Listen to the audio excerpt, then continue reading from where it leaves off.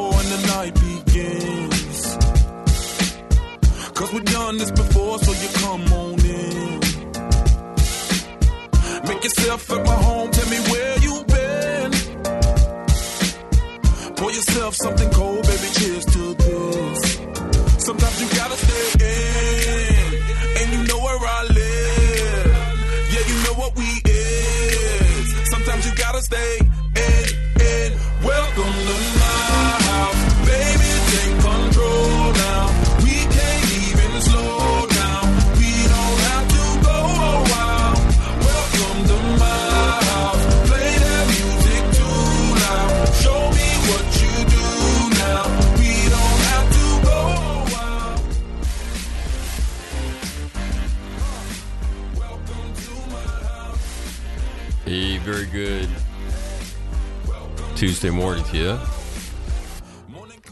Mike McNamara for Tuesday edition of All Marine Radio. We'll do our little ops intel thing. Grant should join me here in the next few minutes. And then the Mensa brothers will join me at the bottom of the hour. So we'll take a look at the news of the past 24 hours. If you have any questions or comments, feel free. Send them to live.allmarineradio@gmail.com. Yeah, and we can give you an opinion. We can let you know what we know to the best of our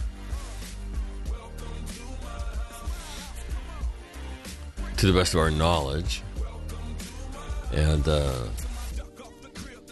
somebody sent me an email and said, so Mac, what maps are you looking at and stuff like that. If you're looking for a map,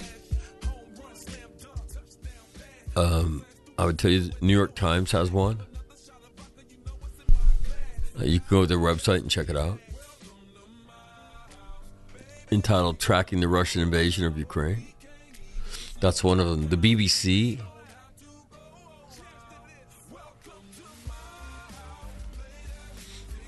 has a page, and you'll see, a variety of maps there that you can click on. And, the latest map they posted was, where the refugees going to go. And so,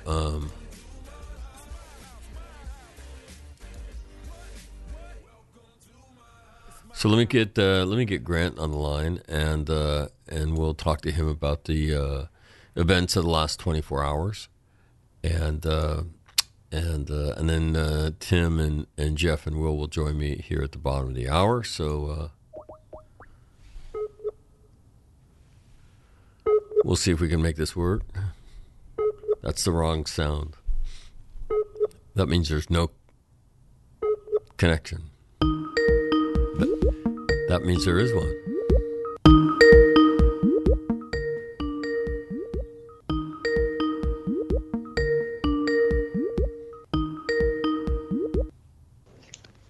Yeah, hello, Grant speaking.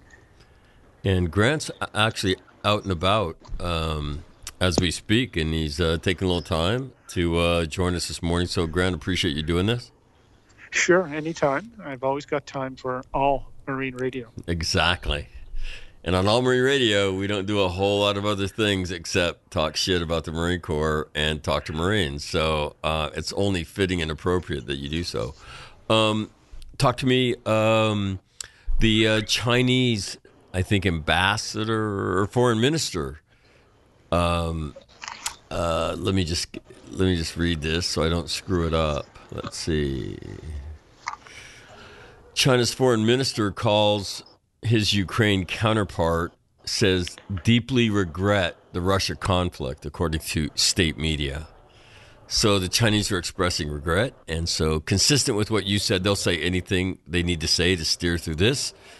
And expressing regret after being Vladimir Putin's sponsor, I don't know. I don't know exactly what you call that. Hypocritical, two-faced, savvy politically. I don't know what the hell you call it, but a little bit odd, but very much in keeping with the way you educate us about the Chinese. Oh, totally dishonest. That is the only way to consider what they are doing, and what that guy just said. They're trying to. I don't think steer their way through it is the right word for it. They're trying to take advantage of it, and they're trying to make sure that they don't get tarred with the same brush as the Russians. Although they are glad to see what Putin's doing, they're supporting Putin, and you really have to just not just discount, just discard everything the guy says. One sort of thing to keep in mind is that the Chinese consul general in Osaka, Japan, when this Ukraine business all started last week, he sent out a Twitter, and he said, "This is what happens when little countries provoke big countries." That's basically what he said. And he wasn't talking just about Japan. He was talking about Taiwan. So that tells you everything you need to know about what the Chinese think, is that they're on Russian side. They think Ukraine provoked the Russians. So China backs the Russians, period. And they want to squeeze this for everything they can get out of it, while still making it look like, oh, they're the responsible country. And so that they want to fill in whatever voids are left from this exclusion of the Russians from civilized society that's taking place. One interesting thing to keep in mind that is that China owns farmland in Ukraine, and it's a tract, and it's about the size of the state of Massachusetts. That's just a huge, huge chunk of territory.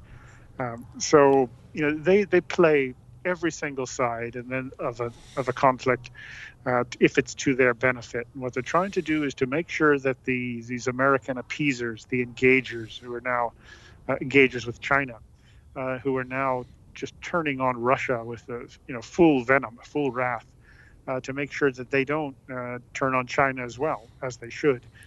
So that's a really long way of saying that whenever these guys talk, they're lying. What in the last 24 hours has gotten your attention around the world? Oh, boy. Well, back in Ukraine, one thing that got my attention was, you kind of suspected it was going to happen, is that, and, I could be wrong, but it seems like the Russians are kind of catching their breath, figuring out sort of what happened. And I think they're probably going to steamroll the Ukrainians. It'd just be my guess. It's just a feeling. But one thing that really does strike me, though, is the extent to which American business interests and officialdom have really just and I say that a class that has appeased the Chinese forever, the way they've turned on the Russians and Putin in particular. And I heard, for example, that Disney is not going to release films in Russia. Well, they release all sorts of things in China, and they kowtow to the Chinese authorities. And I think they even expressed their appreciation to the Ministry of State Security for their help in securing things when Disney was filming, I think, the film Mulan in Xinjiang, where they're doing genocide against the Muslims.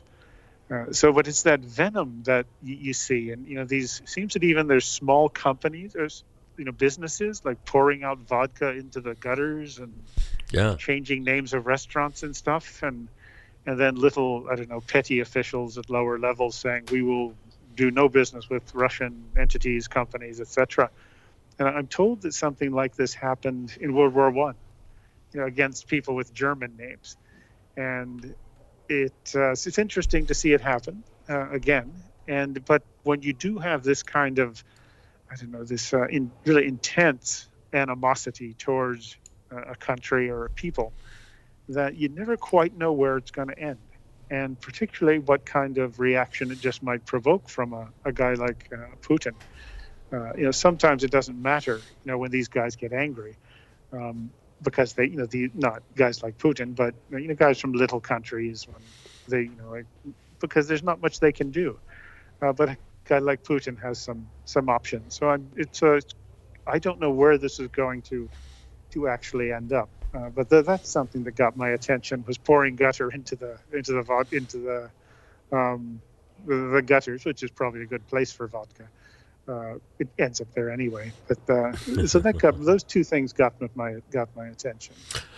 When you look at the map and the way the situation, and again, I'm not sure where everybody's getting their information, but I'm looking for a map that was done by the UK's Ministry of Defence headquarters, and if you look and you can see the attempt to encircle Kiev, and then you see this massive movement of Russian logistics into the area, and so maybe calling it an operational pause as they get their feet back underneath them after maybe what phase one is moving into the country and fighting through the initial forces and then getting towards Kiev in particular.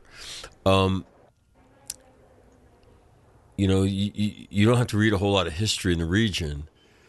Stalingrad, right? Leningrad during World War II. I mean, those cities never fell. And so it is one thing to encircle. It's another thing to try to take a city down with an armored force. Now, it appears, if he does what he has done throughout history, which is to stand outside the city and level it, right? And if you want to know why there's 40 miles worth of truck, a lot of those trucks are filled with artillery ammunition.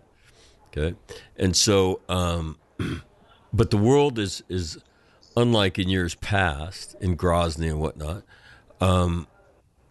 The world is focused on this. So I'll ask you an opinion question. Do you think that Russia, begins to level Kiev the way they have leveled cities in the past, and this is what's going to bring them to their knees? Because, truth be told, they don't have enough ass militarily to go in there, right? To go into those cities and fight dismounted. They're just, 3 million people in Kiev. No way. They don't have it. So how do you take down Kiev? And, do you think the world will watch as they level it? And so what do you think? Oh, I think Putin's willing to flatten the place.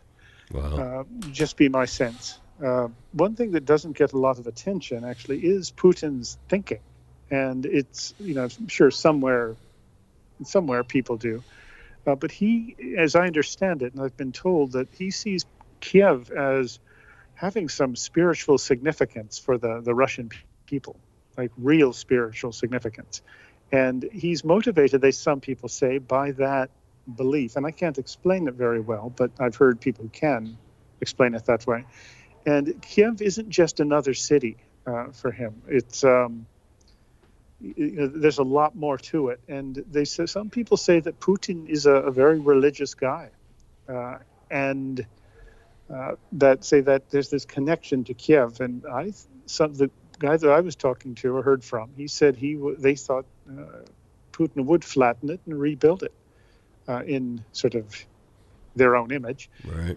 So I think that's and say there's something about Putin's thinking that doesn't get the attention it deserves.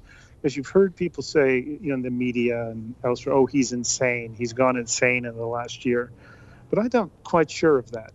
You often have that said in I don't know, sort of as a way to prove the speaker's own superiority over whomever it is.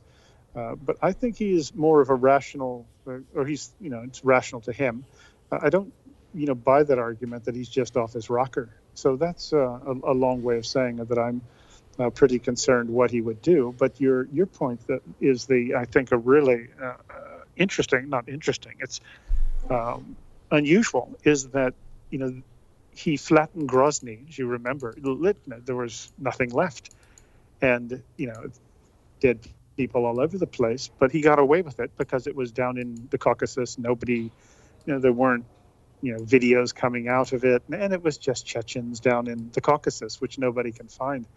But doing it to Kiev is in real time. That's a very different thing, and this is something that I think that Putin would be sort of making sure that Russia is going to be regarded as an evil, as an enemy country, the way it was during the Cold War. If he goes ahead with this, it could be that he doesn't care, but the effect that this is going to have on Western thinking is going to be very interesting to watch, because you look at how guys like us and others have been trying for years to get people to take the Chinese threat seriously, trying to make people take this ugly nature of the Chinese communist regime seriously, and sort of stop doing business with them, stop treating them like like they're Canadians, or like Canadians used to be, and actually do to them what's being done to the Russians. So it's ironic that it's the Russians who are getting this treatment first, and the Chinese so far have never been treated this way. But if Grant, something Will Costantini said to me yesterday, and that is, think about this. In our discussions, we've talked about how compromised Germany was by Russian energy, right? Think about the United States economy vis-a-vis China. We are 100-fold more compromised relative to China economically, financially, than Germany is to Russia. And and sobering, right? So, might this cause the United States to take a look at all the things, right, that from prescription medication, right, to soccer balls that we get from China, and how we've essentially, outsourced all of that to them, and then what kind of leverage you've given to an adversary.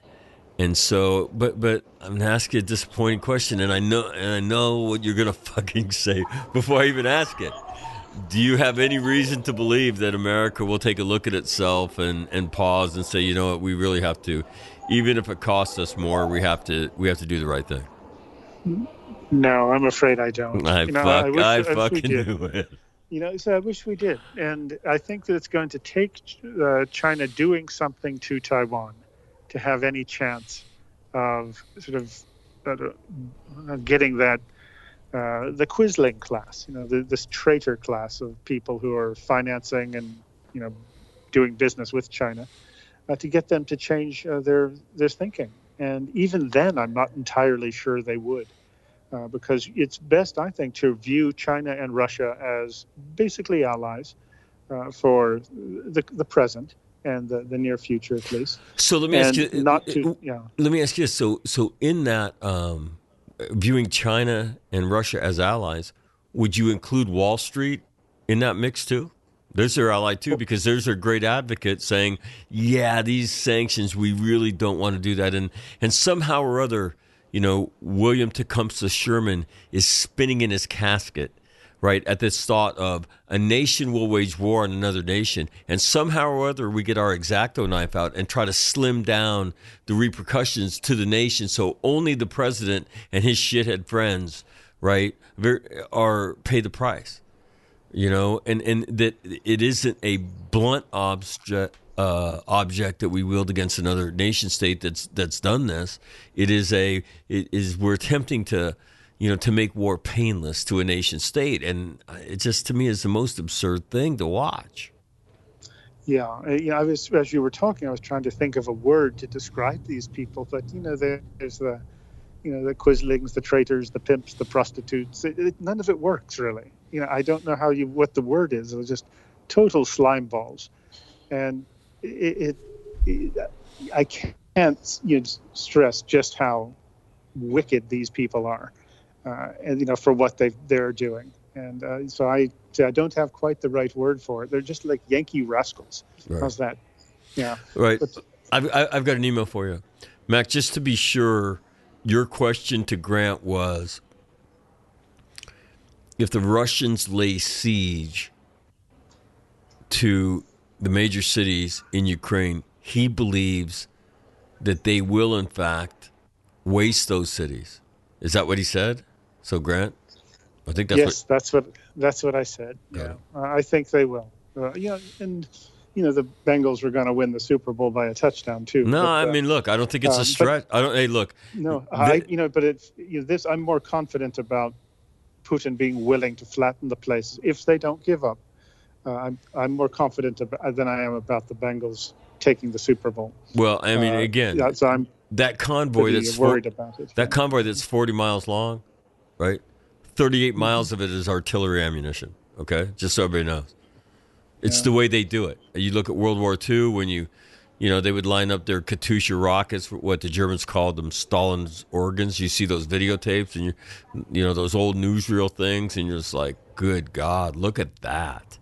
What the hell does it look like? And if you ever read narratives of what the Germans said, what it was like to get caught in that, people, and so it's how they do it. And but to think that, so the next thing that's got to get cut off is internet access from Kiev. That has to be near the top of the target list.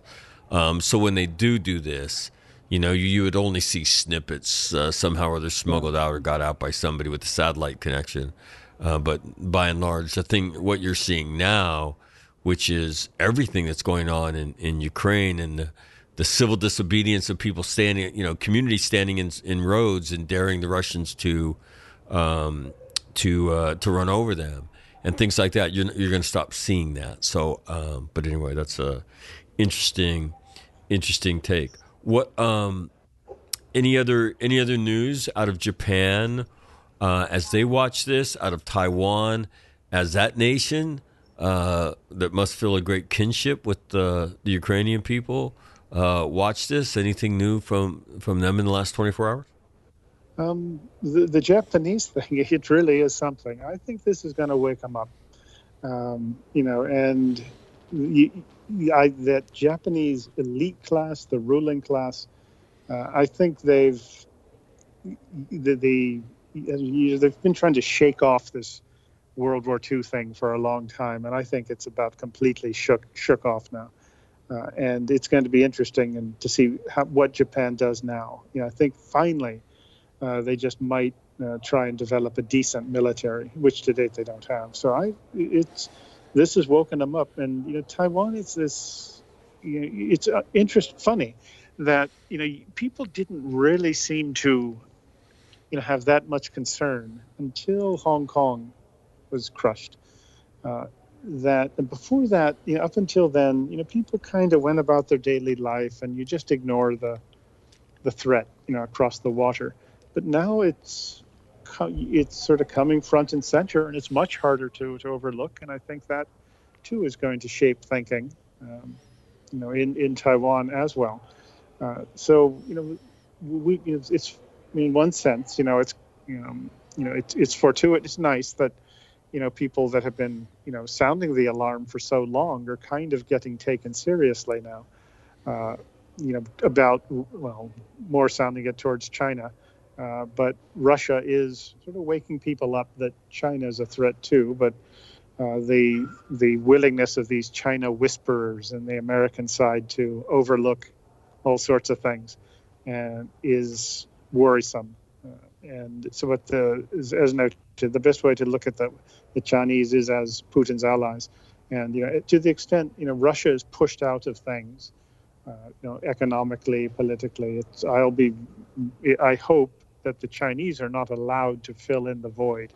But I suspect that there's a good chance they will be.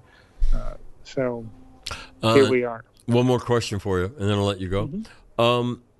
This whole specter of nuclear war and the necessity, as the American president, to account for that and and take it seriously.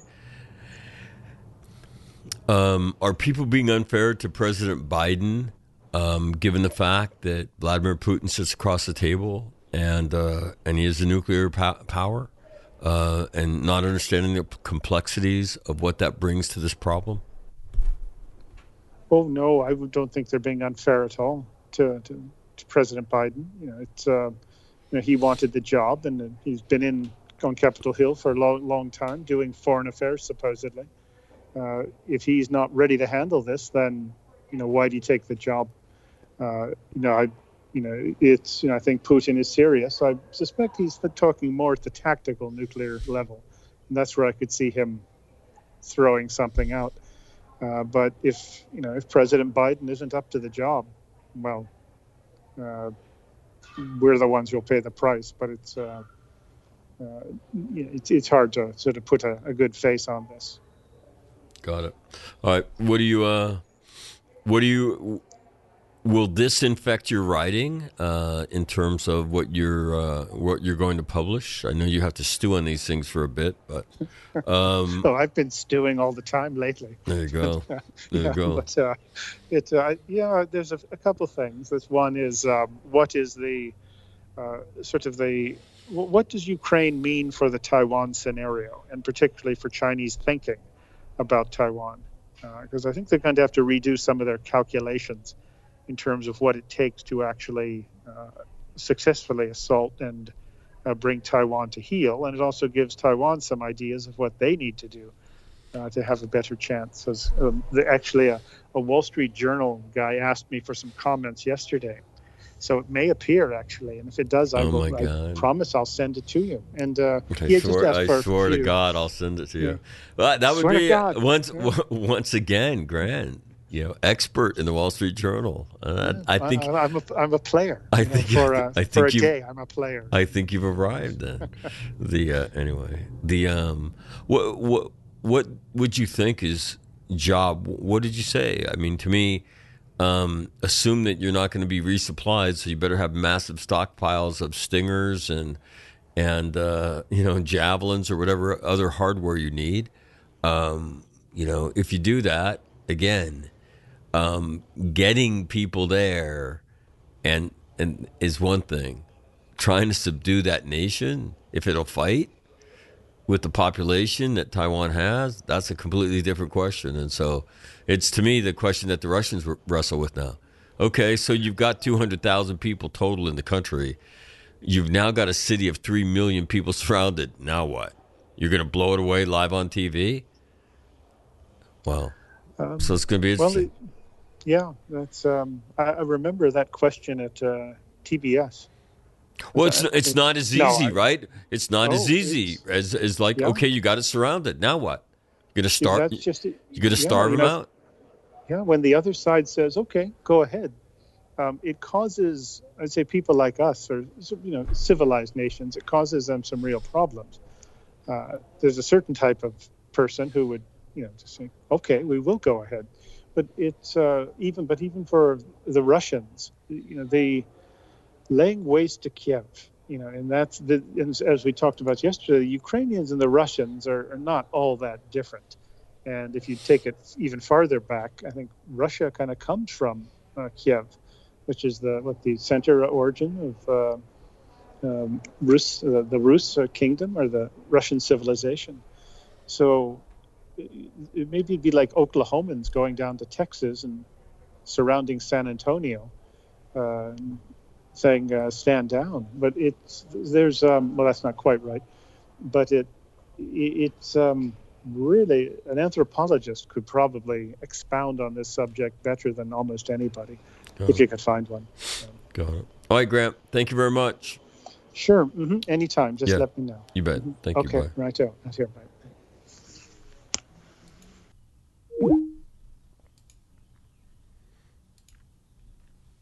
Test two. And joining me now are the Mensa brothers. I think I see Tim's here. I see Jeff's here. I don't know if Will's here. Will's muted, so he's here. So good morning, everyone. Joining me from, he's in Florida right now. Jeff Kenny. Jeff, how are you? He's muted. I'm good, Matt. I'm good. I just muted myself so we can square away the thing with Will. But got it. We're good. Your mother's birthday today? Are you fired up? Yeah. Oh yeah, we're gonna. I think if they're okay with it, we're gonna go swimming first, and then we're going to. Oh my God, what is that? And then we're going to dinner. So. You're going swimming. How old is your mom? Is she turning 88 or 89? She's turning 88 today. Well, tell her happy birthday from all of her friends here at All Marine Radio. So that's good. Big day in Florida. In what city? This is in Lehigh Acres, like a suburb of Fort Myers. Got it. From McAllen, Texas, Tim Lynch. Tim, how are you? Doing great this morning, Max. Thanks for asking. Oh, you bet. It's what I do. It's go out. That's all. I always ask. So what's the weather like in McAllen? You gave us a pretty interesting little update. Dropped from 75 to 45 in the space of 2 hours last week. That was. Yeah. That's the typical northern cold front. Right now, it is sunny. Very few clouds in the sky. High will be about 76. Right now, it's about 68. It's damn gorgeous. This is when it's nice to be here. Got it. Yeah. And was Will having audio problems, or is so? No. Okay. I'm trying to conserve my battery, so I got the video turned off. Got it. Attaboy. Joining us from a suburb of Kansas City, Kansas, Will Costantini. Will, how are you? I am grand. It's 61, heading to 73 here in the Midwest. Great day. Nice. All right. Let me just turn the floor over to Tim. And Tim, you want to give us kind of a around the region update, and then we'll go to Jeff for kind of updates from inside Ukraine, and then we'll start cooking some stuff around. Okay. The most significantly in the last 24 hours is China has stepped up to announce that they're more than happy to mediate a ceasefire, and they look forward to helping out both parties to bring an end to this current conflict. Make of that what you will. That whether that's prompted or not, we don't know, but that is kind of significant. Also significant is Finland is pouring apparently a considerable amount of arms into the country, which we mentioned again yesterday. But the one thing I want to stress is this is surreal to see the European Union in the space of about 72 hours gone from what's generally been a very administrative affair of questionable effectiveness into a wartime force that's providing de facto unlimited credit and financing to the Ukrainians like that in a space of 72 hours. That is so goddamn weird. And to see that these Romanians, Polish, Slovakians are providing Soviet air remnants of their air forces to the Ukrainians. And nobody knows what these things are flying out of or who's flying them, but somebody's flying something. This is so unprecedented that it's hard to know exactly how this is all going to play out in the future. And unfortunately, as you see the European Union coalescing like this in a matter of hours, our policy apparatus appears to be very unequal, unequal to the events. We're getting pulled behind in this thing. We're not remotely in any type of a leadership position. And that's just something that I wanted to note right up front, because to sum it all up, the amount of support for the Ukrainian people continues to just explode. And I'm sorry, the other thing of note was that Poland has closed its border to Belarus. So it's not letting Belarusian citizens across their frontier, turning back families and everything, while at the same time facilitating the flow into and out of the Ukraine. All this is just incredibly unprecedented. given the Russian sensitivity to its bordering countries overtly providing aid that's killing Russian soldiers. That's unbelievable. The final bit of news is that Finland is apparently holding talks about joining NATO, and for the first time ever, the Finnish people are in support of that. Again, it's hard to underestimate the significance of these moves, and I just wanted to sum it up with that, because it's unbelievable to watch this in real time. Let me pile on a few more things. Second round of talks are going to happen tomorrow, evidently. Yesterday's were not fruitful. I don't think anybody has great expectations for them. China's foreign minister called his Ukrainian counterpart to say he deeply regrets the conflict. Unbelievable. I don't know if you watched President Zelensky address the European Union this morning, but I don't know how long that standing ovation was, but it was an incredible tribute to him. That was pretty motivating. And understood by all to be a tribute to his people, not just to him. Right, not just to him. You know what I mean? This is beautiful symbology. But his leadership in time of crisis would summon the sober example of Winston Churchill, right? I mean, it absolutely would. I mean, this noble, and out there amongst them, refusing to be evacuated, all that kind of stuff. The only thing that we've provided him of any use was that beautiful propaganda point of saying, I don't need a ride, I need ammunition. I mean, that's the only productive thing we've done in this whole affair, which is sad. But it was a great line. Jeez, that's the kind of stuff that legends are made from. The no-fly zone, right? The answer from NATO was a resounding no. From both NATO, the United States, say that they cannot get involved to close that airspace. It would be an act of war. The United Nations reckons that 12 million people in Ukraine will need aid, and has requested $1.7 billion for that. We talked about divesting, right? After British Petroleum made their announcement, Shell announced it is exiting all joint ventures with Gazprom, including a 27.5% stake in a liquid natural gas facility that carries a book value of $3 billion. If you can, I mean, stunning, right? Polish President Duda said during an event with NATO Secretary General Stoltenberg that Poland will not be sending any jets to Ukrainian airspace. Right? Stoltenberg reiterated that NATO will not enter the conflict, and that no European nation will transfer fighter planes to Ukraine. Poland decided not to. The Slovakian Defense Ministry spokesman confirmed that Slovakia will not provide them either. And that's in direct contravention to what I was reading last night. Yeah, I mean that's how fast things are changing. So I'm sorry about that. Well, no. Sorry about there's things false reporting. No. There's it wasn't though. When the report you said was valid, and then all of a sudden things change. From Belarus, right? Right. Their president made an announcement and said, we are not participating in offensive operations in Ukraine.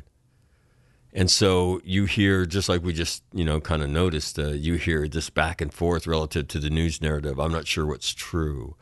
Here's another interesting one. Maersk, right, the world's largest container shipping line, will suspend deliveries to and from Russia. Wow. That's a holy shit event, right? Holy shit, Maersk, man. Yeah. And then one more from Google. Due to the ongoing war in Ukraine, we're blocking YouTube channels connected with Russia Today and Sputnik across Europe, effective immediately. It'll take time for our systems to fully ramp up. Our teams continue to monitor the situation around the clock to take swift action. So, Google prohibiting Russians. back when I was in Afghanistan and had that blog going active and whatnot, I would get interviewed by Russian television about once a month for a good year and a half. I had a ton of them. They're very much fun to do. A lot of fans in Russia for Timmy. Jeff, how about this situation inside of? And again, I'll say this again. People, I've got a couple emails. Hey, where do you go to get good maps? I would tell you the New York Times has a pretty good one. Reuters has a pretty good one, and then also the BBC has one. BBC tends to do awesome stuff. And I've seen a variety of maps on their updated sites, everything from where refugees are heading to the latest tactical situation on the ground overnight, as best as people can tell. So I would tell you, I would go to those three places. So, Jeffrey, what say ye about what's going on inside the country? Well, apparently overnight, some of the Russians' targeting priorities have changed. And what they're doing is they hit like municipal buildings with, precision guided munitions, a communications tower that's supposedly the Mongo tall there in Kiev, and not too much else on like the advances tactically. The convoy, which is an armored convoy, really, I'm talking tanks and armored personnel carriers, is like creeping east or west to east from Russia into Ukraine, but it's going very slow. And I don't know. And I look at it, there's no real indication of whether it's because they're low on fuel or they're just taking their time, or they're waiting to build up forces for something else. But apparently the Ukrainian resistance, both military and civilian augments, is not waning. It's not like the first rush of enthusiasm. And then once you sleep outside a couple times in the cold, you kind of lose your patriotic ardor. None of that seems to be happening. If anything, it's the opposite. There's more reinforcements, unofficial, coming in from the Polish border and so forth. So there's that. I think right now, I think the Russians are still in the let's try and intimidate people mode, but it just doesn't seem like that's working. And today, that speech that you referenced, from Zelensky to the European Union was it's got to be the type of thing that would even give a guy like Putin pause.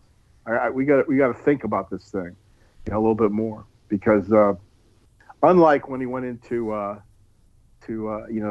Chechnya, unlike when they went into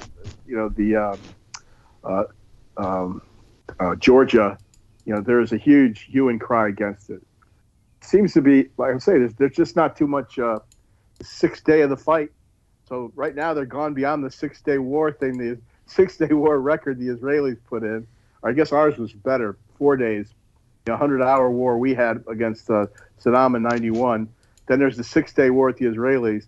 So the Russians aren't going to make either of those, because we're getting up to where it's going to be a solid week here of the Ukrainians still holding firm. Let me just amplify some of the things Jeff said. Within the last a couple hours, I've been up since about 3 o'clock. I'm not sure why. The Russian Defense Ministry announced the Russian military will strike at facilities, municipal facilities, and military facilities in cities in the center of Kiev, and that if you live near them, you need to leave. So Jeff's comment about precision-guided munitions, the question is, will they use precision-guided munitions, or will they use, your basic general dumb bomb, fire for effect? So that's and then I've got a question, for you about that. Next, that convoy that's 40 miles long, I want to talk about that. It was originally estimated at 17 miles long, and then they more than doubled it. What exactly is that? And so we can talk about that. And this is, I think Jeff mentioned yesterday about, a lot of the Russian soldiers were told that they were going on drills and shit. And so There's more reporting to that effect because they said the Russians are communicating in the clear and the Ukrainians are listening to them, right? And they hear these exchanges about this was a drill, though. What's going on? And so it's very interesting. Intelligence acquired since the beginning of the Russian military operation over clear channels has shown an immense lack of both logistical support and understanding that this is an actual shooting event, which is pretty crazy. And then the last thing is kind of curious thing from the south, where the Russians have been attempting to use their Russian Marines and do amphibious operations. Last night, a large group of Russian warships was about to launch a landing on the Odessa beaches. They approached the coast. The troops, the Russian warships were about to shell the beach, and Ukrainian defenders were shooting back when they suddenly withdrew. Later reports said that the Marines that had come from Crimea refused to attack Odessa. Now, Again, I don't. What do you make of that? Is that true? Is it bullshit? Yeah. I don't know. But again, that's just a smattering of the news that we're seeing. One thing I forgot to say is there's a in tandem with that amphibious assault, there's another push into the Sea of Azov, which is like on the other side it's like on the eastern side, that of the Crimea area there, and that hasn't really gone anywhere either. It's like the Russians kind of released something about it and done nothing else. Right, and central to that is how do you say it? Melitopol, right? Melitopol, and again, you've heard of Sevastopol. This is Melitopol. The and Sevastopol is the Charge of the Light Brigade. There you go. That was where the English in the Crimean War did that. The ridiculous Charge of the Light Brigade. Yeah, no. So it's weird. You're hearing these.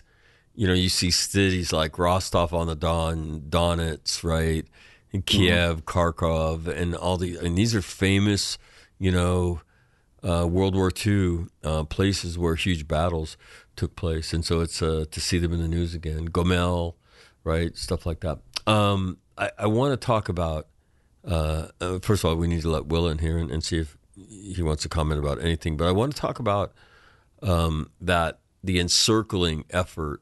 And do you guys believe that do you believe that he will reduce those cities, try to do live on TV what he did to Grozny? Because as we were talking yesterday, he doesn't have the ass to go in there in any substantial form. Kiev, a city of 3 million people, for God's sakes. So, Will, first of all, your thoughts, and then we'll take up that question. Yeah. Item one. Interesting to me that Ukraine, of all places, has absolutely dominated the propaganda war in this. I got a LinkedIn message today from the Semper Fi Fund talking about standing with the people of Ukraine. So the Semper Fi Fund was formed by a couple of Marine wives on their kitchen table in 2003 when the war first started, to support the families of sick, ill, and injured Marines who are going to have long hospital stays. So they've got nothing to do with international politics, Ukraine, et cetera. And they put out a message in support of the people of Ukraine. And I find it interesting because, and this is not criticism, this is just description. I don't think they put out a message in support of the people of Hong Kong, South Sudan, Tibet, the Uyghurs, the Christians in Syria. You see what I mean? Yeah. But this conflict has gotten the attention of a whole lot of people.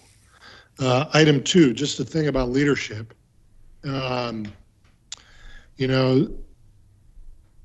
Perhaps we should never elect a lawyer to be the head of anything ever again. Zelensky was a comedian. But he turns the phrase, right? I don't need a ride, I need ammunition. The pictures you see of him are sitting with troops, sharing a meal, being out in the front, yada, yada, yada. And think about the last three lawyers that we've had as presidents, Biden, Obama, Clinton, in this country. And can you think of one thing any of them said? I did not have sex with that woman, whatever her name was. That's the thing you think of. Ms. Lewinsky. So, and now the president's spokesman now is saying that Biden has been the great puppet master. He's been orchestrating all of this response from behind the scenes. That was in the president's,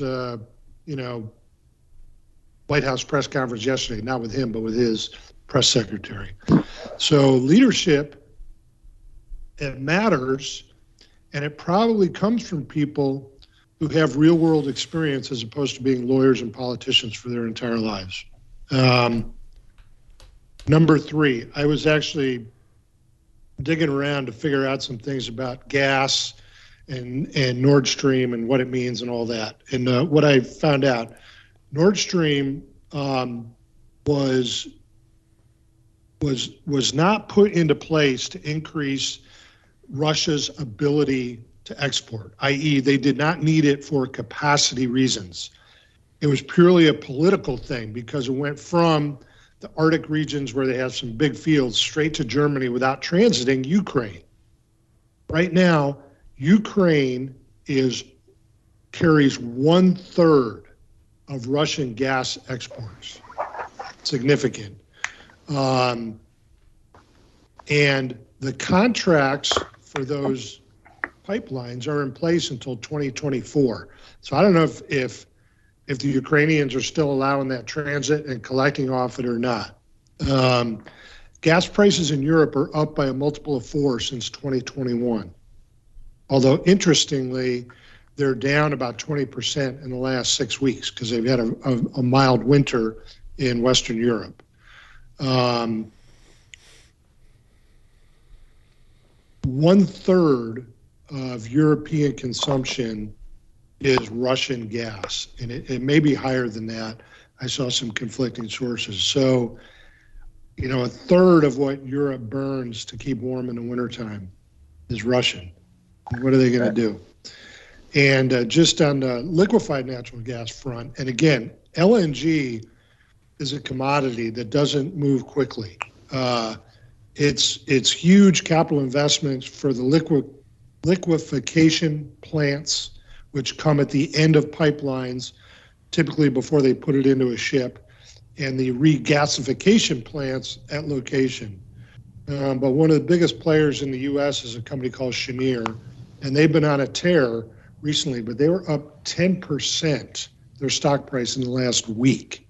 So LNG is attracting a lot of hot money in the stock market that may be real because all the companies that were in joint partnerships with Gazprom and other Russian projects just took a huge beating and write-down, Shell being the most prominent. So I find all that is just interesting stuff because at the end of the day, however this war turns out, Europe still buys a shit ton of gas. Hey, Will, if the Nord Stream pipeline was in place or being used right now, how much of that 1/3 percentage would change? For the 1/3 that's going through Ukraine now. Yeah, I didn't see numbers, but the quote was Nord Stream is not required for capacity. i.e. and Gazprom, the pipelines have not been full because Europe has not been burning it. Apparently having a warm winter. But so you would think, I've seen maps before of 3 or 4 pipelines across Ukraine, which some of them are probably antiquated. So maybe it's 50% of that capacity. So instead of Ukraine being 1/3, it becomes 1/6. But but that's just a wild ass guess. So that's probably something these peace talks are more than just about shooting and military advances. They're probably because like it or talking not, about that. Yeah. Ukraine needs Russia to pump gas across its country. I don't know what percent of their economy it is, but I mean, Ukraine grows wheat, some corn. I don't think anyone's buying Ukrainian cars, televisions, toaster ovens, or anything else, right? So they're a commodity kind of a thing. And the rent they get from those pipelines, I'm sure, is not an insignificant part of their GDP. So, anyways, that's what I saw. All right. I want to talk about I don't know. You can wax eloquent for as long as you want to. Do you think that he will, that Vladimir Putin will try to reduce Kiev until they surrender, till they capitulate, live on TV, or do you think the order of business is, right, everything's got to come down electronically, we will black it out, then we'll do it? Tim, your thoughts? Is that the plan? Because he doesn't have a second card to play in terms of going in there dismounted. Well, we were talking about yesterday about having, let's say, and Kiev is not surrounded, but let's suppose he surrounds it and cuts it off. Right. The idea being that he's got to spend one of three commodities he has. One is time, two is blood, and three is equipment. So if he's going to try to strangle him out and starve him out, that takes time. As we noted, that would be about 3, 4, 5 years. And there's no damn way he's got enough forces to give him a tight cordon. Putting a cordon around an urban area that big would stretch our capabilities. And the one thing I want to stress is nobody they don't have a Will Constantini that can take out a bunch of a battalion's worth of LAVs and put some type of reliable defensive cordon, which would have to be flexible and rely a lot on counterattacking units and whatnot. They can't pull that off because they don't have enough junior leaders who can read a map and communicate, and the shoot, move, and communicate thing, which, as we all know, we might make it look easy, but it is it's an unbelievably difficult thing to do, even when you're not getting shot at back. So let's ignore that. Because I think what he's going to try to do is reach some type of decisive battle at Kiev, which again, I don't think it doesn't matter as long as the Ukrainian army remains. I've got a report from the ground forwarded to me through the Soldier of Fortune chain, because I'm still an alum of them. What this appears to be is a guy who works for a linguist, interpreter, and local advisor company on the ground, but it's a little bit confusing because some of it he's talking about interpreting video. But this is what this guy is saying. He goes, my understanding is they've taken very heavy losses in people and armor. There's hundreds of soldiers that are POW, a substantial number deserting. Russians dropped airport troops on Kiev airport a few times, and every time they were wiped out without losses on the Ukrainian side. It sounds like the troops lack night vision, so they try to fight during the day. As soon as they land, the mortars start in on them, and that's what they've been doing, just hitting them with mortars. They hadn't have to do anything else.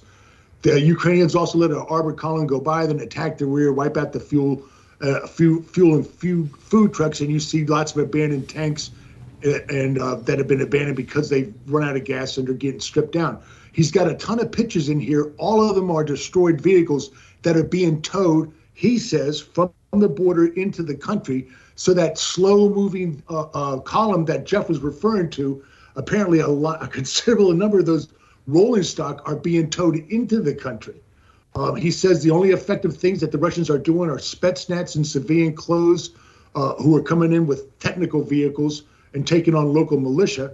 But then again, we've seen a lot of those type of people being arrested by Ukrainians. And that sort of reminds me of what Mac would say about the Shia militia spotting out bad guy Sunnis. How, you couldn't see shit, but the Shia guys just point to a truck car and said, right, those guys. And I think you're seeing some of that going on in the Ukraine.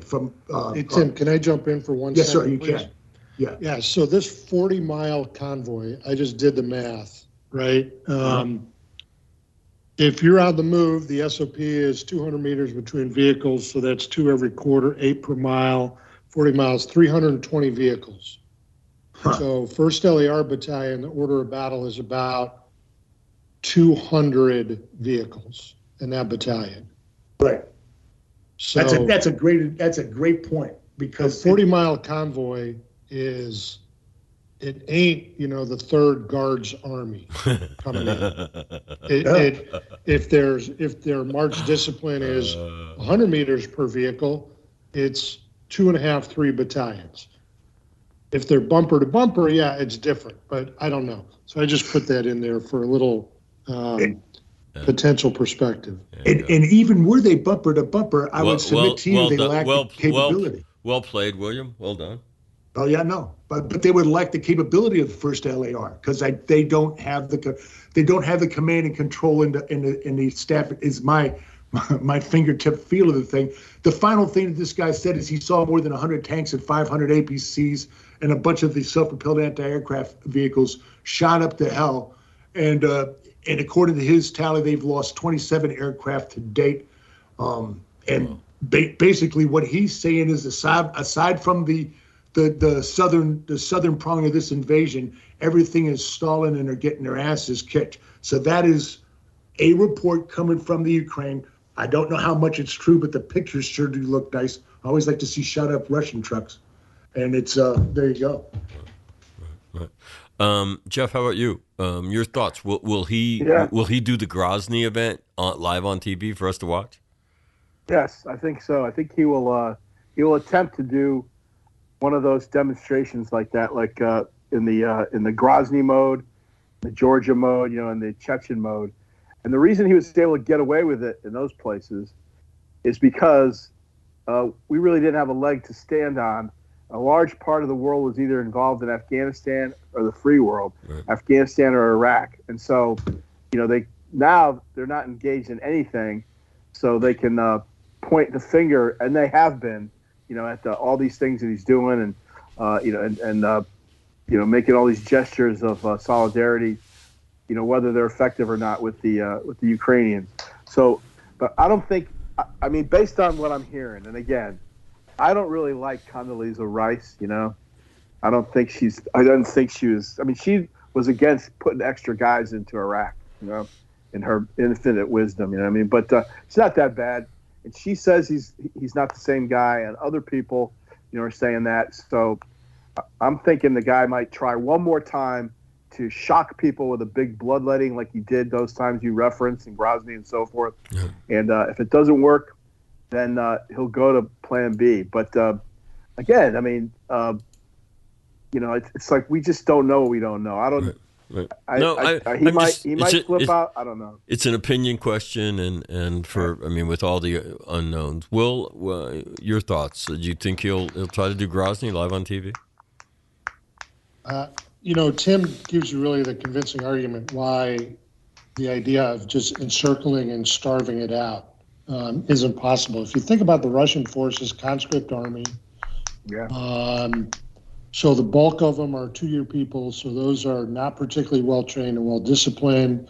They probably have a cadre, and they've got some more elite units. So are those elite units 10% of the force, 20% of the force?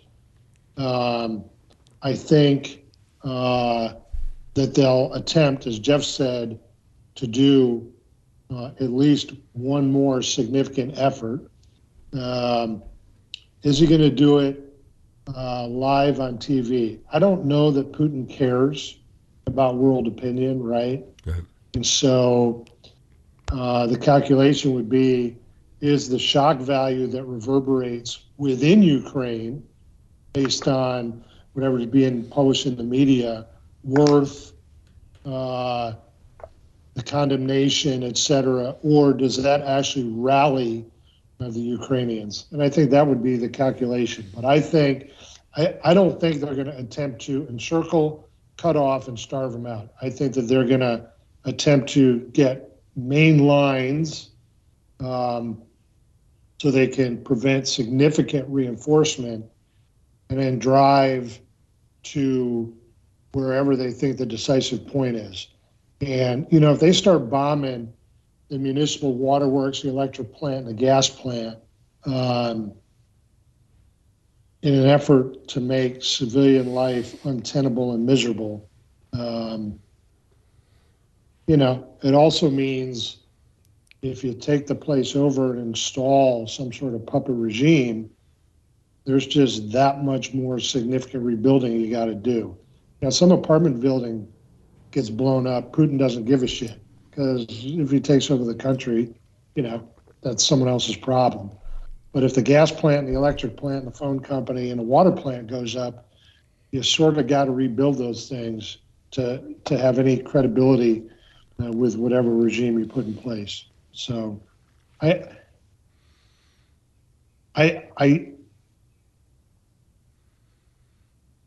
think that if there's a real big time attack, I would think that he would electronically try and take down the media, but it's hard for me to calculate. Why hasn't he done? Why has he failed at that so far? I mean, he doesn't have the assets to do that. One of those targets was that big TV tower, right? And also the municipal building broadcasting companies. Again, he might just be trying to. It's not effective because we're watching it. So no. Elon Musk has a Starlink satellite up over there. He's lit up the Ukraine for free.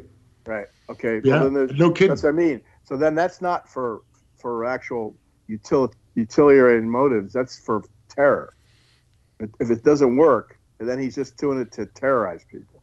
Right. Which that was your original question, right? Will he do that? And I think he is.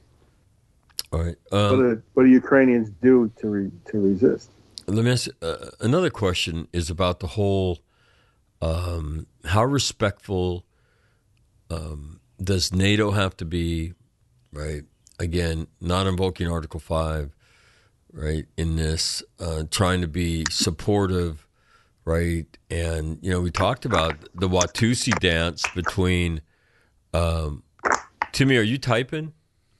No, I'm not doing anything. I don't know. Somebody's doing something, but the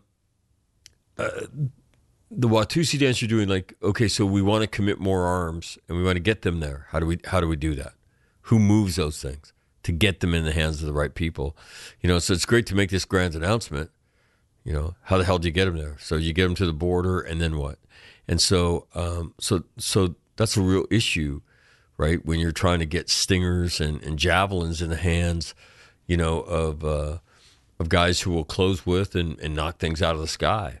And what Will says is really interesting. That whole conscript thing, that's a fragile event, right? When it's all rolling in your direction, that thing stays together. But when it's not going in your direction, and this is not where you want to be, and we're killing our own people, like we talked about, going to Utah, right, and fighting Americans, right, and so there must be that sentiment. So, I think that's interesting. But my question is, NATO, United States, Article 5,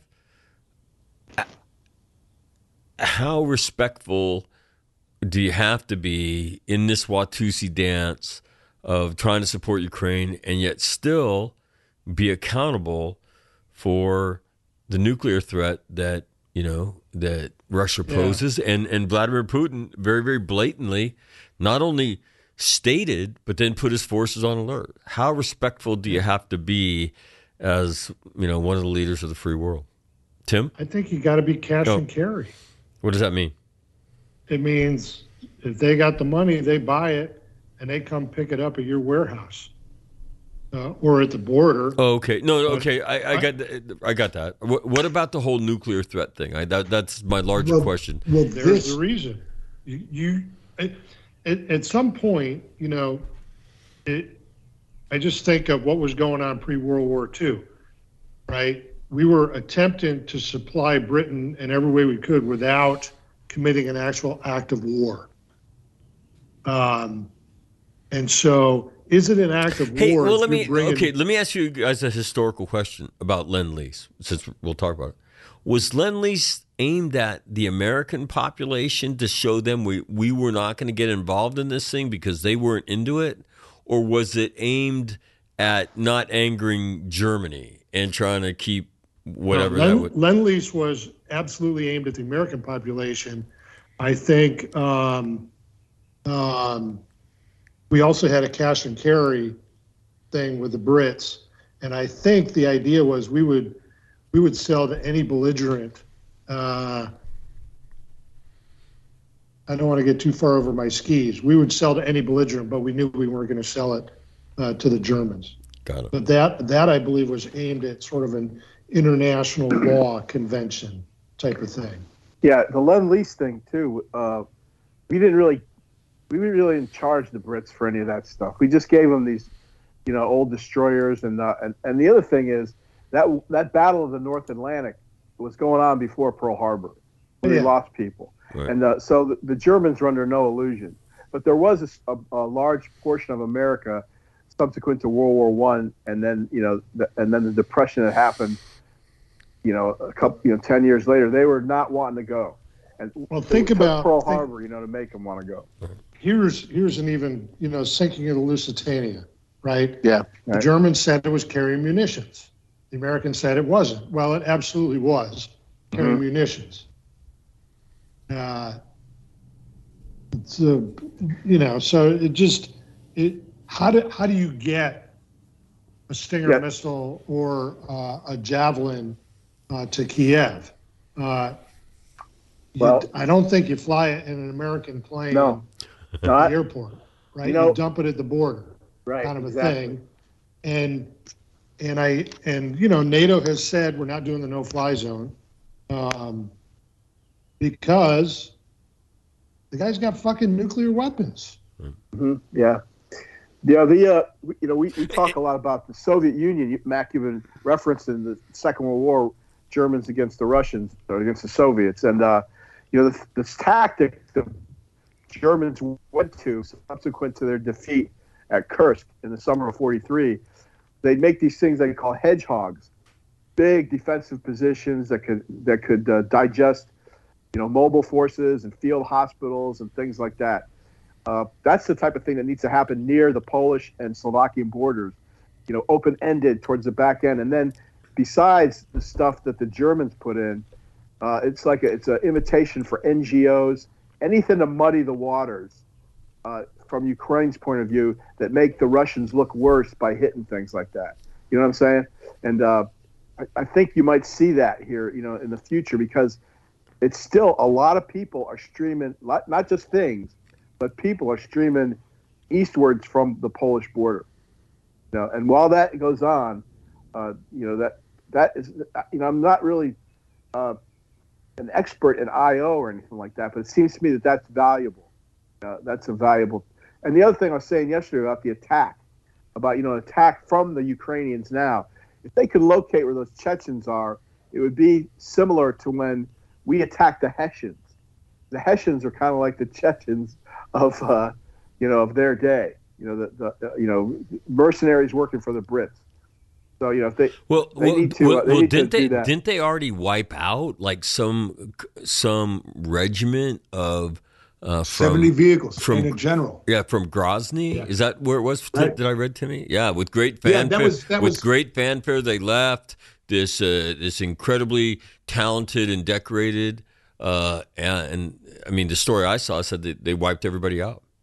They got 70 vehicles, one major general, and the rest of them reportedly were gone. That was in one of those other Soldier of Fortune things I get, but I don't know that they're true. But right. I'd like to answer your original question, Mac. Well, 70 vehicles, 2 companies, maybe right. 3. Right. Yeah, not a regiment. Yeah, well, yeah. But they would call it a regiment, and they would send it off at the great parade and fanfare, right? But Will's point well made. No, I don't think 70 was the totality of the unit. I think the rest of them were the ones that went back to Grozny. But going back to what your original question was, the thing about our situation right now is we're so far outside of what you can anticipate and normally calibrate. Confusion is right in front of you because of the unprecedented nature that we're at. Now, we ask about the significance of Russians' nuclear forces. Let's assume that Putin's crazy, but he's not so crazy that he can't recognize that he's got to keep the country together, as do his leaders. And now you've got Finland talking about joining NATO and what have you. You don't know that as these other countries that are on his border actively support in some way or the other.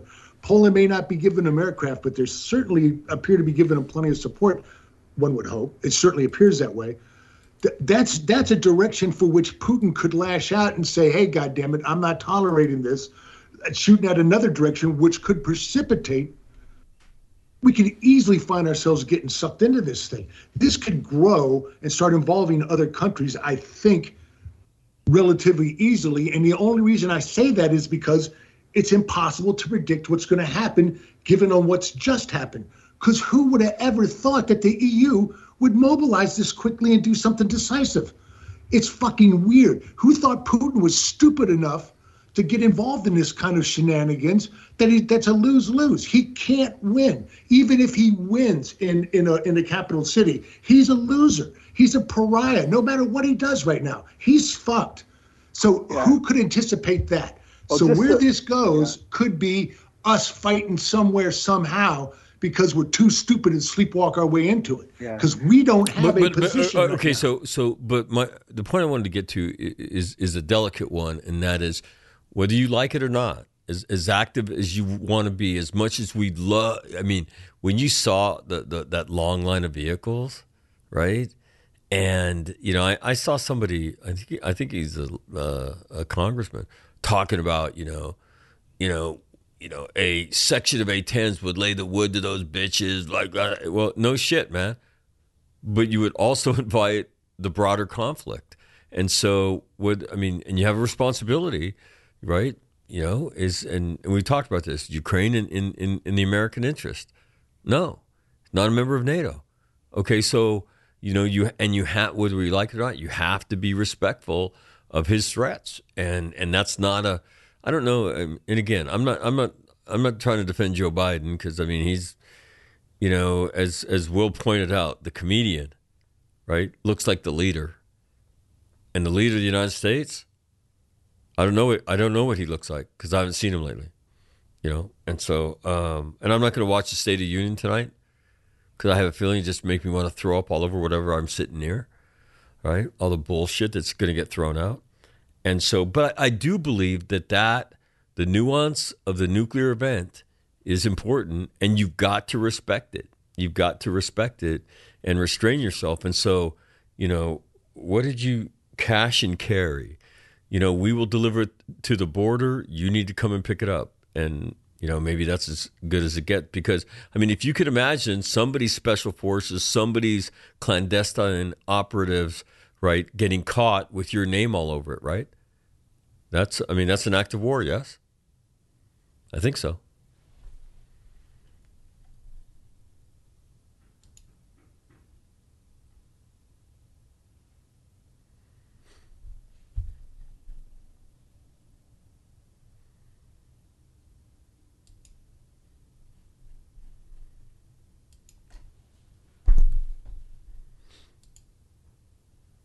Are hiding in a basement somewhere in Yugoslavia. No shit. Yeah, wrong time. I just fell off for I don't know how long, but no. Again, I just briefly the point I make is that you have to respect the nuclear capability. You can't fairy dust that one. But you can't fairy dust your participation either. They're participating. How do you calibrate that to where it gives offense? Wait. When you're off, Mac. Hold on. What do you mean, Timmy? You can't calibrate what? You can't calibrate how much you're going to participate on the Ukrainian side to what's going to be unacceptable to Russia. Okay, they said no-fly zone. We're not going to do that. We're not going to give them aircraft. Fine. They're giving them anti-tank weapons. They're giving them anti-air man pads. They're giving them a lot of help. We don't know how it's getting there, but let us assume that it's getting there. They're participating. So trying to say we're not going to be too overt, least we get Putin pissed off. You might already have Putin pissed off. He seems to be not acting rationally. I don't know. So what are you arguing for? Broader. I'm arguing that no matter what they do, they're already in. as far as Putin is concerned. So they can make all the pretense that, well, we're not going to give America. Yeah, I don't agree with that. I don't agree with that. That was my Mac. Are you saying that if you're doing ground conflict resupply, or, for the Ukrainians across the Polish border, that you should worry about the Russians' nukes? Well, it's going to be, or if you begin to participate in the conflict, right? Right. Even from a logistical. Yeah, I mean, that's huge. Stingers, javelins. Well, that's not. I mean, if you again, logistical. Holy shit, you're tilting the battlefield in favor of the Ukraine. And let me just tell you, here's what I think. I think Will's point about the conscript thing and the fragile force that the Russians have. Right? Then they get punched in the fucking nose a few times. Got a whole bunch of guys are dead. What the fuck's going on? This is not what we signed up for. It is spraying, right? And so more javelins, more stingers means that we got a chance to get chased out of this motherfucker. Yeah. Okay. That's a common theme in Russian, not just Russian, Soviet and Russian history is in the beginning of a conflict, they suck. I mean, if they went into Finland, they got beat. I mean, when they first went into Afghanistan, I mean, we looked great we looked good in the beginning, and we peter out. They peter in. And I don't think that people are saying, "Hey, let's resist. Let's help the Ukrainians resist the Russians," because the Russians appear effective and strong. They're doing this. They're sounding off because the Russians appear ineffective and weak. Well, a couple times. My point though is vis-a-vis your responsibility, knowing that he's owns a lot of nuclear weapons. You have to be accountable for that, and you have to restrain yourself in some of the things that you do. The other thing I was musing as I woke up at 3 a.m.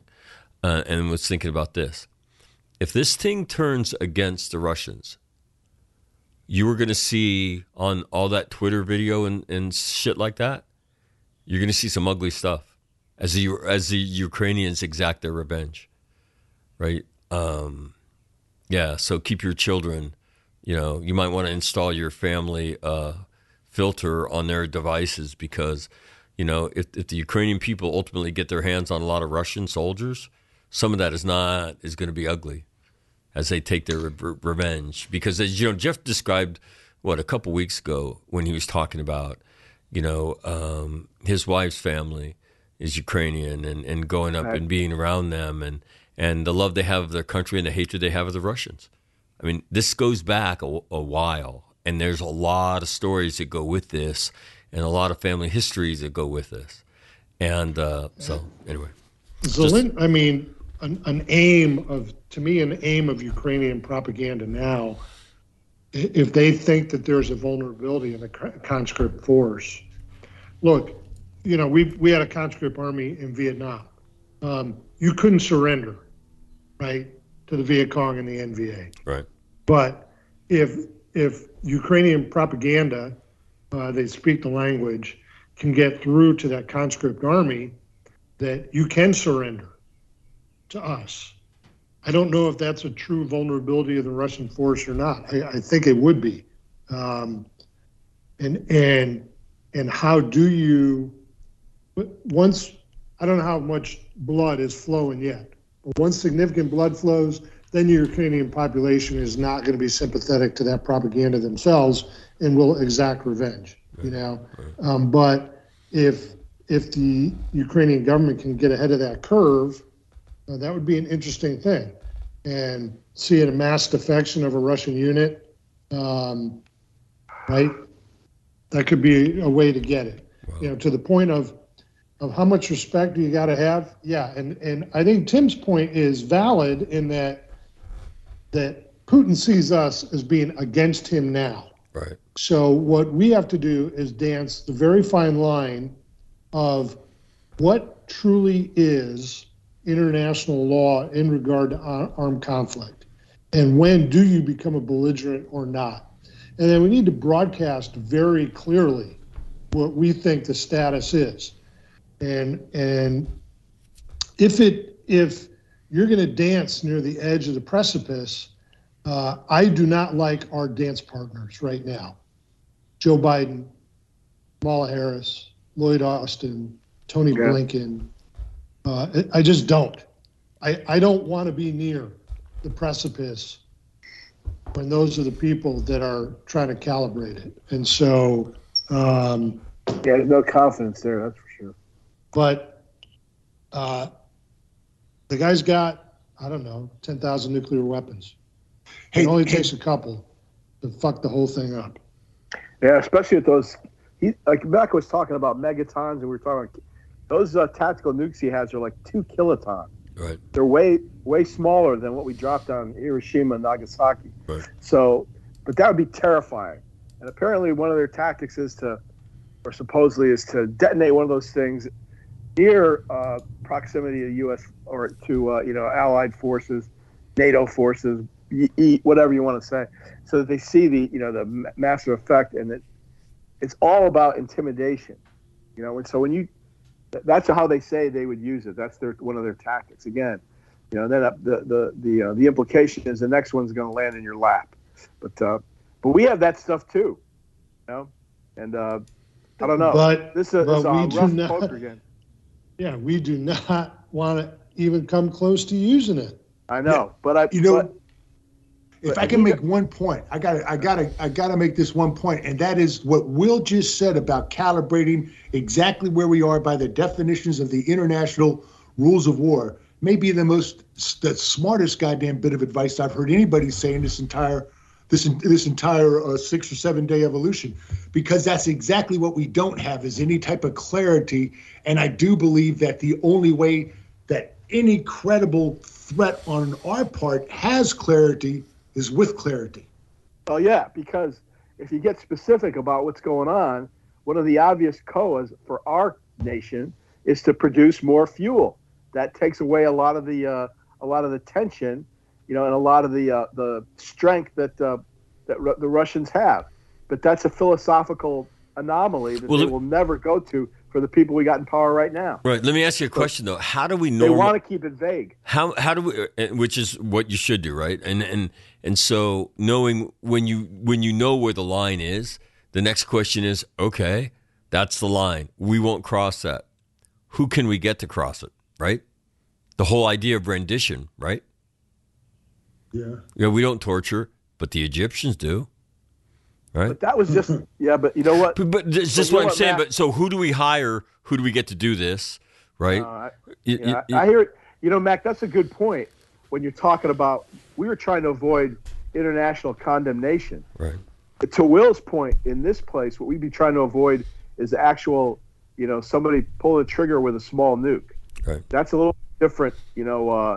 That's a little bit different tightrope. I think it's no. You're right. The stakes are obviously much higher. But how do nation states behave when there is that line? You get somebody else to do it. All right. So who? Yeah, but Mac, what is this? Is not Hitler, right? This is not Hirohito. What is our stake in Ukraine? Our stake in Ukraine is obviously zero. We proved that in 2014 over Crimea. Right. Mm-hmm. And so do we want to get some front company, CIA, through the Nigerian princes who fly something through the Seychelles, and do an Oliver North thing that's got any kind of U.S. fingerprints on it? When we're talking nuclear weapons. Now, did we do that in Afghanistan when the Russians invaded? Yeah, there's a Cold War going on. We knew where the nuclear trigger were. We were looking eye to eye, and we had an international ideological battle for the soul of the world. That's not what we got right now. And so, okay, so let me ask you this. So everybody announces all this aid to Ukraine. How does it get there? Knowing that if you drive across the Polish-Ukrainian border, you've just committed an act of war. Well, wait a second. Cash and carry. Wait, say it sits on the border. Got it. Crane And that's comes. your whole cash. That's what I was talking about. Your those cashing, hedgehogs, your cash and carry thing. those Yeah. readouts. Those readouts are open ended to the border, so you can Yeah. so that they could do that. Got it. Yeah, I like would Jeff's just submit thing to where you. the non-lethal aid, the humanitarian aid, Right. you set that up in one huge camp right on the border Yeah. and put in a special customs house in the middle Right. of it. That'd be a nice propaganda thing as well. Yeah, you got Doctors Without Borders in there. You got all kind of other NGOs in there. You also have the place where you break out your anti-tank weapons, and they're fortified. They're fortified. They're like the Germans call hedgehogs, but they're open-ended to the border so that you can transit. And the type of things to be transited would be like like I said, the NGOs, who everybody likes to have in there because that takes off a lot of logistics issues for you, and especially with Ukraine. I mean, right now the attitude is we want to help these people, whether it's giving them sandwiches or whether it's giving them plasma. People want to help. Right. And again, that's why I asked the question about respecting his nuclear capability, because, right? I mean, how do you not watch this and say, fuck, we got to do something, right? And you hear everybody say no fly zone but it's like, hey, he's got nuclear weapons and you have to respect that. And if you don't, I mean, you're acting irresponsibly as a leader. So, so I just wanted to, no, all the things you guys said are all right, but you announce all this aid, will it ever get there? Can I make one point about that though? Yeah. I don't think the United States has any role to play in this right now at all. I mean, we're all talking about how we would get aid there. I don't think we're relevant. I would suspect, having been on borders before in similar situations, the borders attract guys that can get across the borders because they make a lot of money. So there's going to be, I think, no small amount of effort being put into getting these things across the border, because people are going to make a lot of money doing exactly that. And while they're doing things for the right reason too, but the one that's key, that makes this so goddamn unusual is we're not doing shit. And we don't even need how we're going to get our 3,000 rockets across the border. I don't know, but I don't think anybody else is waiting for us to figure out shit, because we don't seem to know much or be doing much. And I'd like to think that in the background, we're providing unbelievably and precise intelligence, allowing them to stay alive. And maybe ultimately that will prove to be the case, that we were being good guys for once. But I think the chances of that are slim. Yeah, get Victoria Nuland and all those other geniuses to tell the Ukrainians, don't worry, there's no weapons of mass destruction there. Yeah. Oh yeah, we don't have to. I don't have that much faith in our three-letter organizations. No, neither do I. It'd be nice to think that they're doing something positive, but we don't know. Right. No, and again, you just see this. You see this. You see Zelensky on TV this morning, and you see the courage of the Ukrainian people, and fighting, to be a free nation, and then we got to sit here and do shit, right? But I would say, Mac, be careful of the video. I'm with you. Think of those people in Hong Kong. Right. No, but again, think of the Tibetans. We're watching. I think you said in very I'm short, not watching. or you said somebody said in very short order, right? The world has been captivated by this, and you're seeing, the Germans and the Japanese say things they've never said historically in the entire, their entire 80 years at least since World War II, and you're watching it going, and so I think that there's this natural urge, as a free nation to help. But again, you have to understand the complexity of the nuclear part of this equation, and Ukraine isn't in our interest. And as much as it's frustrating to sit there and watch, it is the best course for American foreign policy. And it's shitty to say that, because you'd love to go, all those vehicles lined up like that. Fuck, man, that would be beautiful on fire. Fuck, are you kidding me? And I mean, they parked him like asshole to belly button, like it's an admin movement. Like, Yeah. Yeah, that's what struck me is like the shots I saw was how and Will was talking about 200-meter dispersion, tactical movement. Yeah. I used to call it dust cloud dispersion, right? When we were out in 29 Palms, you're outside the guy in front of you is dust plus 50 meters, right? And that way we can move with speed and we're not going to kill each other, and it's going to be significant dispersion. And I saw those vehicles yesterday, and I went, oh, my God, somebody cut loose a flight of something and just start smoking that shit. I mean, DPICM, man, fucking. Could you imagine having that in your sights? Even that, my God, you'd piss your pants, right? I'm telling you. What's wrong? Then you wonder about the Russians. Why aren't I figured that the first thing they'd be doing, since they can't cover all the ground, they'd be shooting arty missions with FASTGAM, just to deny the Ukrainians' ability to reinforce or get away, and there's none of that. There's none of that. So I wonder about the competence of them top to bottom, just from this last, if this was a CAX in 1986, they would have fired the battalion commander, man, No, I mean, again, you just wish you wish you could know so much more to make sense of some of this stuff and what is really going on, because you get little snippets of this, like that report of Russian Marines said they would not go. Like, hey, Mac. Yes. We should explain what DPICM is and FASTGAM. Go ahead, Jeffrey.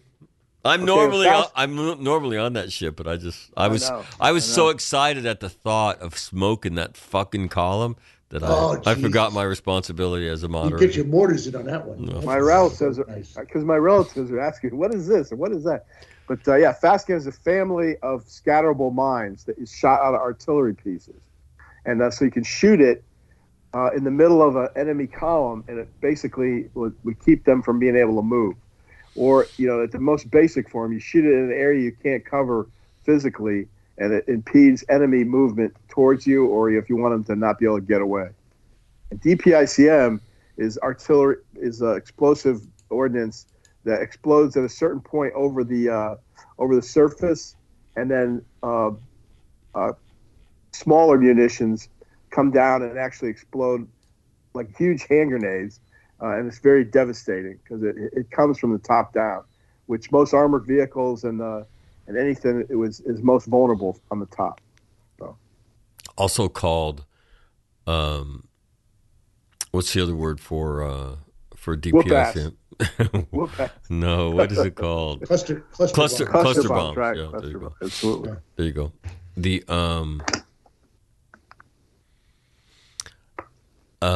Grant made a comment about this earlier. And again, whether this is information operations or what, I'm not sure. The Ukrainian Greek Catholic Church has received information that Russian troops are preparing an airstrike on the most important temple of the Ukrainian people since the days of Kievan Rus, St. Sophia Cathedral in Kiev. That's according to European Pravda. Canada has announced it will close its ports to Russian ships. So it continues. All right. Final thought today. And what are you looking for in the next 24 hours, Timmy? See how they're doing in Kiev. If it does not appear like they're doing well in Kiev, it appears that they're concentrating their forces in an attempt to do well. They keep on letting out a footage of those DPICM strikes on governmental buildings, which I do believe is that one very popular one that you saw that, that was clearly DPICM raining down. Looks like a dentist parking lot. Yeah, it does. But if as long as footage keeps on coming out of that, and the Russians keep on being stymied, like I said, the longer this goes on, the limited the off ramps for Putin become. And I'm telling you, he risks being forcibly ejected from that country, and then who knows what the hell's going to happen. Hopefully, he won't be around when that happens, but we'll have to see how that works out. I guess that's up to the Russians. Got it, Jeff. Next 24 hours. What are you looking for? The thing that we mentioned about the actual reducing attack like Grozny.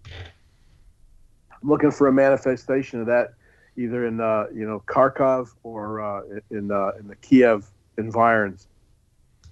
Got it. That I see that, that's what I'm, and then hopefully, if failing that, I mean, I hope that it does fail, and I hope the reason it fails is because there's some kind of Ukrainian spoiling thing, other than just sitting there and fighting back. Right. They actually do come kind of spoiling attack. Right. Well, next 24 hours, what do you look for? Well, I think the State of the Union speech is tonight, right? Oh yeah, That's a good point. Yeah, it is. So I haven't watched the Zelensky thing to the EU Parliament, but imagine the contrast we're going to see.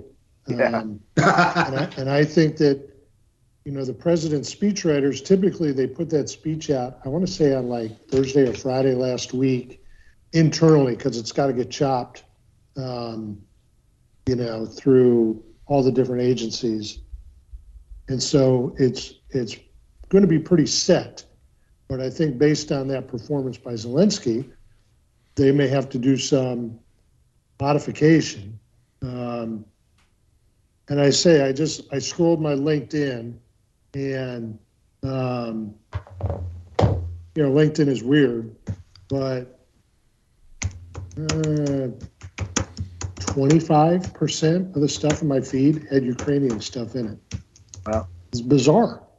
Again, I heard there was a leak saying that Corn Pop was going to be in the audience as one of the president's guests. I just say though, 25% of the stuff that people are talking about on LinkedIn, right? The pro-democracy protesters in Hong Kong didn't get that. Yeah. The Uyghurs don't get that. Yeah. The South Sudanese don't get that. The Nigerian Christians don't get that. The Syrian Christians don't. It's weird how this has taken a hold of people to a place that what percent of Americans, given a map, could identify Ukraine a month ago, and how many could name 2 cities in the country? It's weird to me. So, well, and even to your point about video, how many could do it right now? I mean, they're watching the video. They know what Ukraine means on TV, but I mean, could they look at a map now and tell you? I think the answer to that would be very, very disappointing. That's a tribute to 40 years of teachers unions right there. Well, and it's just stupid because you can get out Google Earth and you can look at. I mean, we used to read history with these bullshit black and white maps in books, and then be like these flat. You'd see the river, and I remember. In fact, I have it in my garage where I'm sitting right now in my studio. I bought a map in 1985, 86. And it was essentially one of those wallpaper things. And I remember seeing it when I was flying someplace. What was the name of the magazine they had that had all the cool shit in it on airplanes? National Geographic. No. It would be in the thing in front of you, and it had all these cool GIFs. There was a Sharper Image. It was something like that, right? But they had this wallpaper. And it was a terrain map of the world. It was a topographical terrain map. And I thought, I need to get that because you can't find that shit. Like you can find political maps, but I mean, to find and I was reading a lot about the Russian front. I can't find a topical map of Russia. I mean, you can find, and you know how we used to go and book, just, you all don't know this, but if you wanted to see us get into a high state of lather, go buy a used bookstore that had a large section of used military history books. Yeah. Oh my God. We'd go in there for hours, right? And so I bought this map, and I still have the pins I bought for it. So I could understand history better. And all of a sudden, when you see history in 3 dimensions, like we were talking about the Pripet marshes yesterday, right? And where Slomensk and Vitebsk are, and Guderian having to go through there because of what the rivers did and the marshes did and why there were such huge fights there. You know, in a black and white map, it doesn't mean shit, right? But all of a sudden it becomes 3-dimensional and you're like, oh, wow, look at that. Now I understand it. And so to think that you have those vehicles and you still can't understand shit about history is, as I agree, pretty disappointing. Pretty disappointing. Yeah. Well, to that get point, to Google Earth, first you got to turn off TikTok. So the odds of 90% of Americans doing that, 0. What? But, to your point, Mac, 10% of the Carpathian Mountains are in Ukraine. So that's some terrain that's pretty, daunting. Yeah. And so I think that's the Donetsk area, all that stuff that's at play, Right. The in the next 24 hours, I'm kind of with Jeff. I'm really curious to see indications of 2 things. One Russian, one Ukrainian. They're targeting. Will they use precision-guided munitions in their attacks on communication infrastructure so they can begin to shut down this stuff, or at least attempt to? And then, or will they use, dumb bomb fire for effects in population areas? And then on the Ukrainian side, I'm still, hopeful that they can find a way, right, to mass up, find an exposed unit, and just hammer the living shit out of it. And again, whether they I don't know if they still have drones that they can get, because they still have mortars and that they could just hammer the shit out of the Russians when they mass in an undisciplined way. And that's what, to me, that you saw those vehicles all stacked up together. It's like, oh my God, if you could come over a ridgeline and see that, with a company of LAVs, you would light that shit up forever. I mean, so anyway, those are the 2 things. Can the Ukrainians do anything with drones and indirect fire, just to deliver a message saying, hey, we're still here, boys and girls, and we're not going anywhere?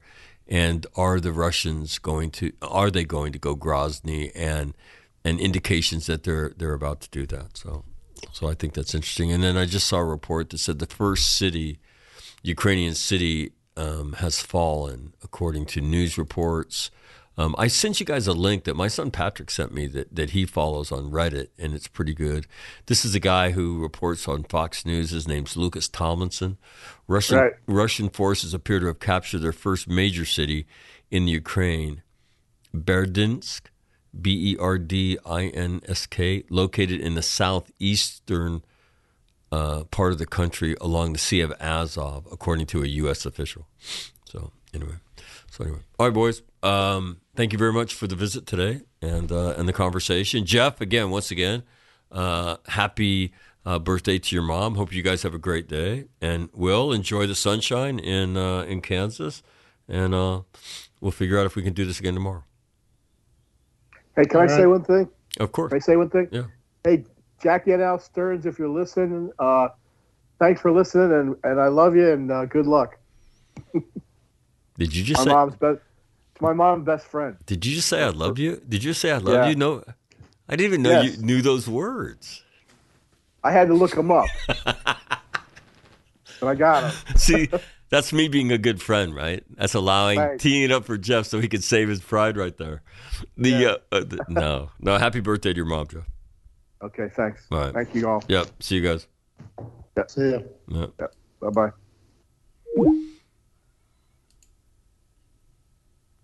Interesting times that we live. Yeah, Google Earth, if you're a reader, I mean, come on, that stuff's the best. Absolute best if you want to understand military history. And now you can sit there with a book and, you can watch it unfold. You could fly to the intersection. How crazy is that, Yeah, and I'm sitting here looking at my map. I mean, it's got rips in it now, but it's still pretty much intact. I've taped it every time I've ripped it. So it's got a lot of duct tape on the back of it. And it's survived, I don't know how many moves in the Marine Corps. right? And been up in a lot of garages from San Diego, where I bought it, to North Dakota, and now back here to Southern California. Quantico. Yeah, it's got a little expeditionary time. And it always comes out. The wallpaper they use to make it. Hold on, here's an email. How big is that map? It covers a wall, right? So I don't know, 10 feet tall by 30 feet wide of the world. Yeah, it was awesome. And so when I'd read history, I'd just come and sit in front of the map so I could understand it. So anyway. All right, that'll do it for today. Grozny. Will the Russians do that? So, and now that, the Ukrainians have adjusted to, okay, we've been invaded. Okay, they've had some success, but we've been hammering on them. Will they use this operational pause to get their feet back underneath them and then continue to lay the wood to the Russians? So, and who gets to a tipping point first? And we're going to watch it. So anyway, thanks for listening today. I'll put links to the maps I've talked about today up, and you can check them out. And I'll also put the link to the news feed. Let me just look and see if it's in the post I put up yesterday, because I did some in that post. Yes, if you go to yesterday's post, it's a blue version, and actually has me with my two sons.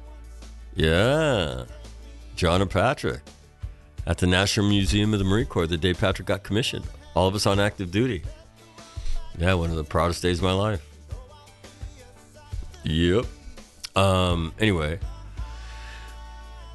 it has the New York Times map. It has a BBC Live feed and the Reddit feed, which my son Patrick told me about, and that is pretty good. And it's just a news aggregator service that pulls stuff off Twitter and whatnot, and Reddit, and consolidates it and whatnot. So anyway, and there's one more I found from the United Kingdom, from their military, that I really like. Right, it's the UK Defence Intelligence, whatever. There's a pretty detailed map, right?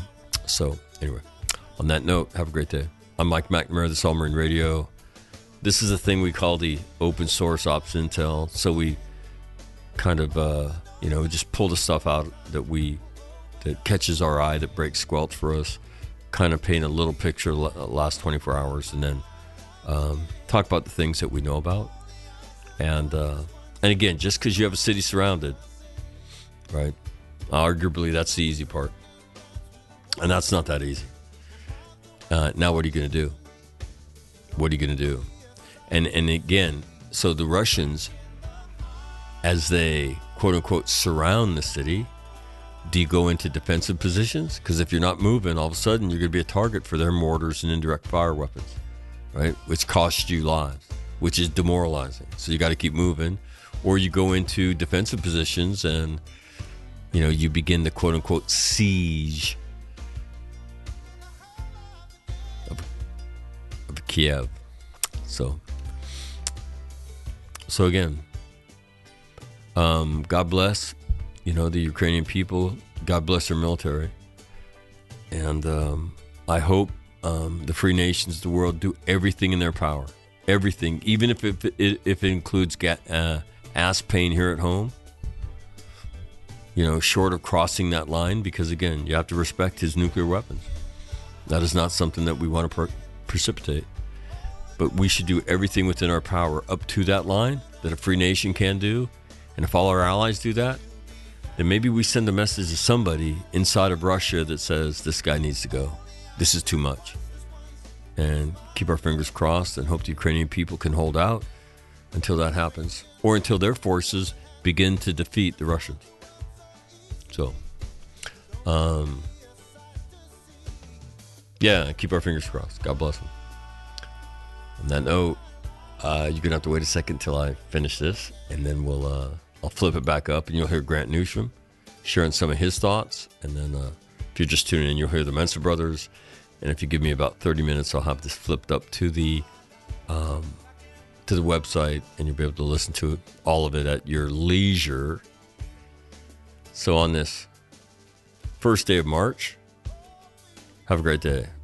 I'm Mike McNamara. I'm out.